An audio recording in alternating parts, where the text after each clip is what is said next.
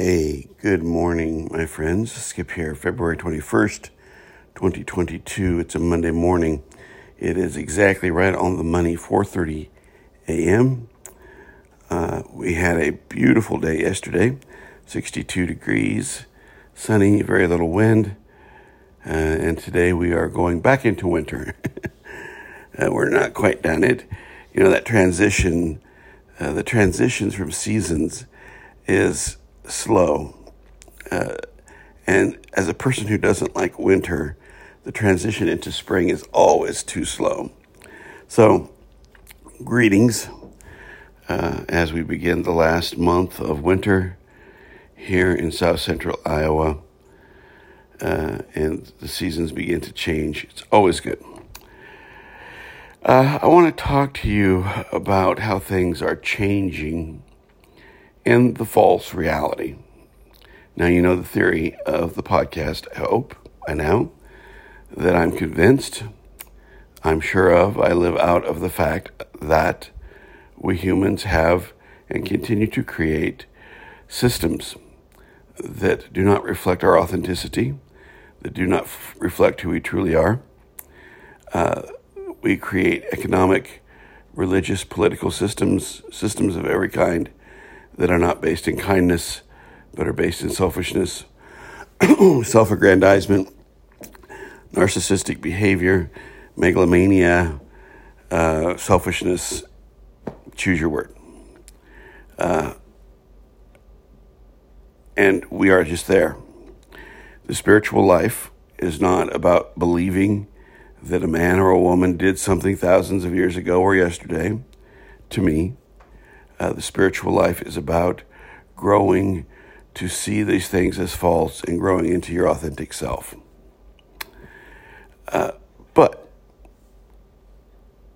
as more people project into the false reality itself is really changing. Now, on one hand, that's probably good because the changes are not positive. And hopefully that will force us to grow out of these perceptions.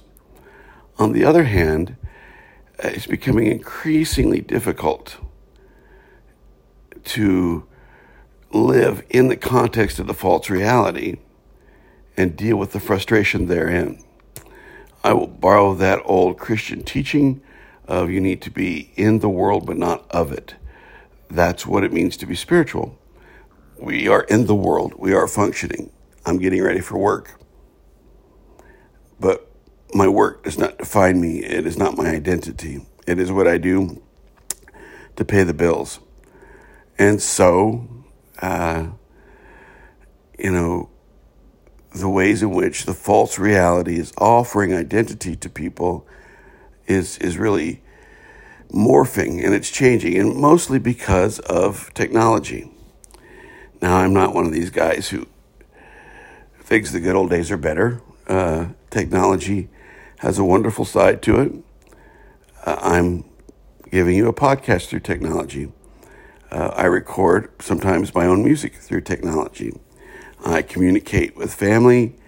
I live out certain ways through and because of technological advances. Very grateful for them. However, what I have noticed in our society is that it has changed how we function, and it has not changed it always for the best. That there's a positive side to technology, no doubt.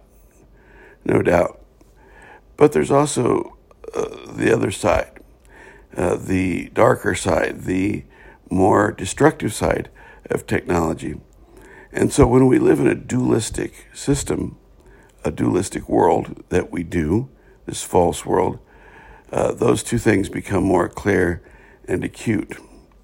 And I want to talk about how technology in modern living is really rewiring how we function.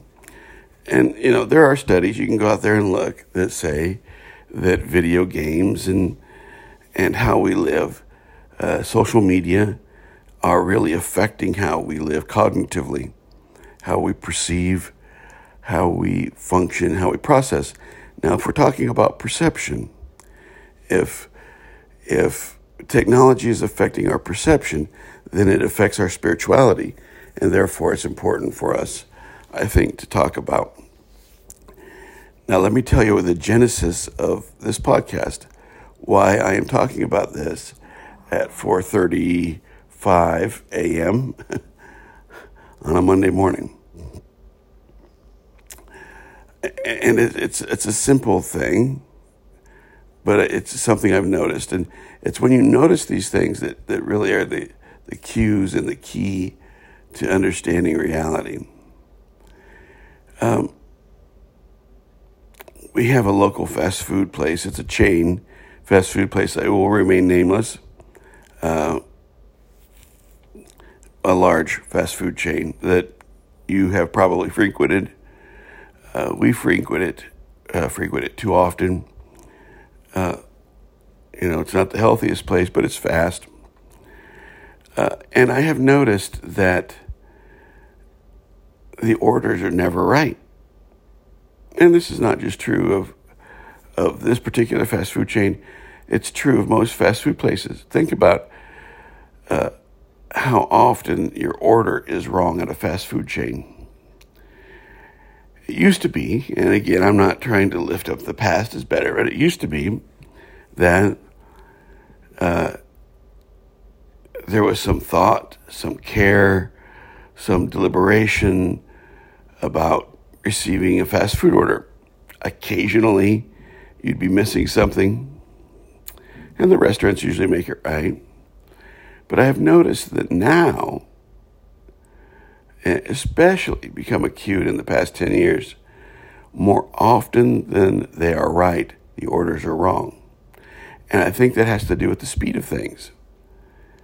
That has to do with how we process information and how much information we put on people. If you pull into a modern fast food place, you will see that there are several spots for online orders, and there are always spots for people to pull forward and wait for their order. And what we have done is we have simply we are processing more reality than we can function in.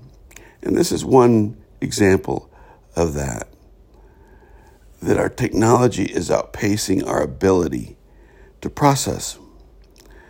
If you've ever watched a teenage kid play a video game, you know that they are processing things at a super high rate, that their brains are being wired to process that video game at an incredible pace. Well, that carries over.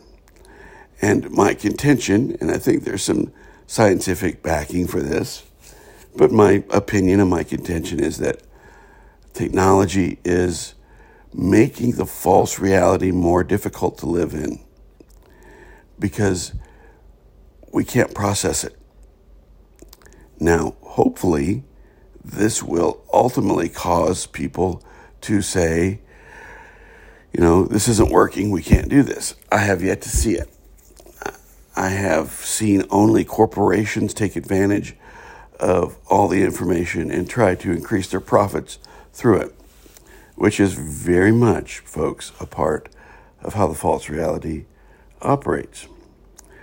But my kids, who are teenagers, two of them, I have a daughter who's older and a son who's an adult now, but they were all raised in a time when they had to process much more information than I did. And it has affected how they live out of reality. It has affected how they remember things.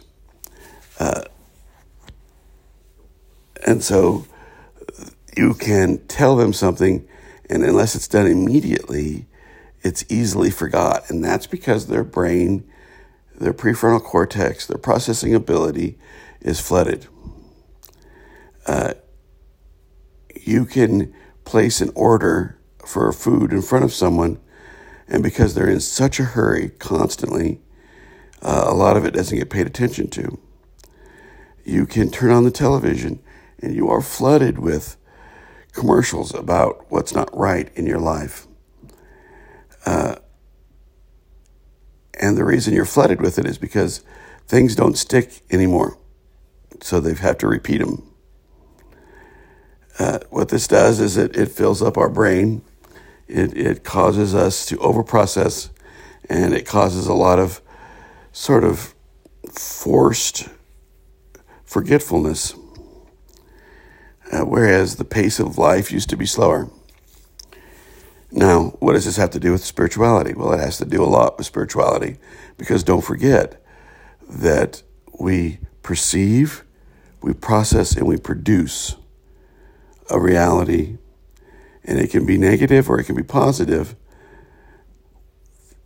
The idea of a positive spiritual life is to put within that process kindness and love, generosity, empathy, compassion. If we are processing too fast, there's no space for those things to happen.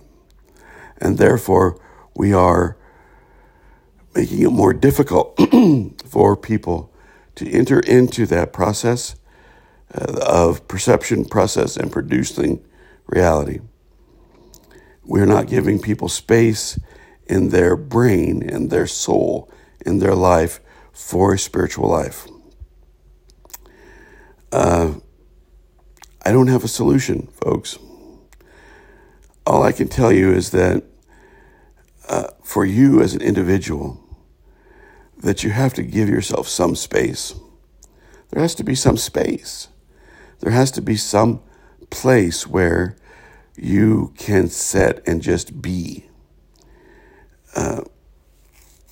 I know that time is money, that time is a precious thing, but we have to model that for the world. And I'm not talking about sitting and meditating for hours, and I'm not talking about some phony spirituality where you're, intentionally late to things to show that you don't need to adhere to a schedule. I had a friend who was always late, and he always blamed it on being spiritual. That's not right either. But we do have to give ourselves processing space if we're going to live a spiritual life. And so allow yourself processing space. Show the younger generation the value of just sitting and watching a movie, or just reading a book, or just listening to music. Give yourself that breath. That's all I have for you today, friends. Hopefully you can take a breath, meditate, read a book, listen to some music. Just 2 minutes, 10 minutes, whatever. It helps. We'll talk to you later, my friends. Thanks. See you tomorrow. Bye-bye.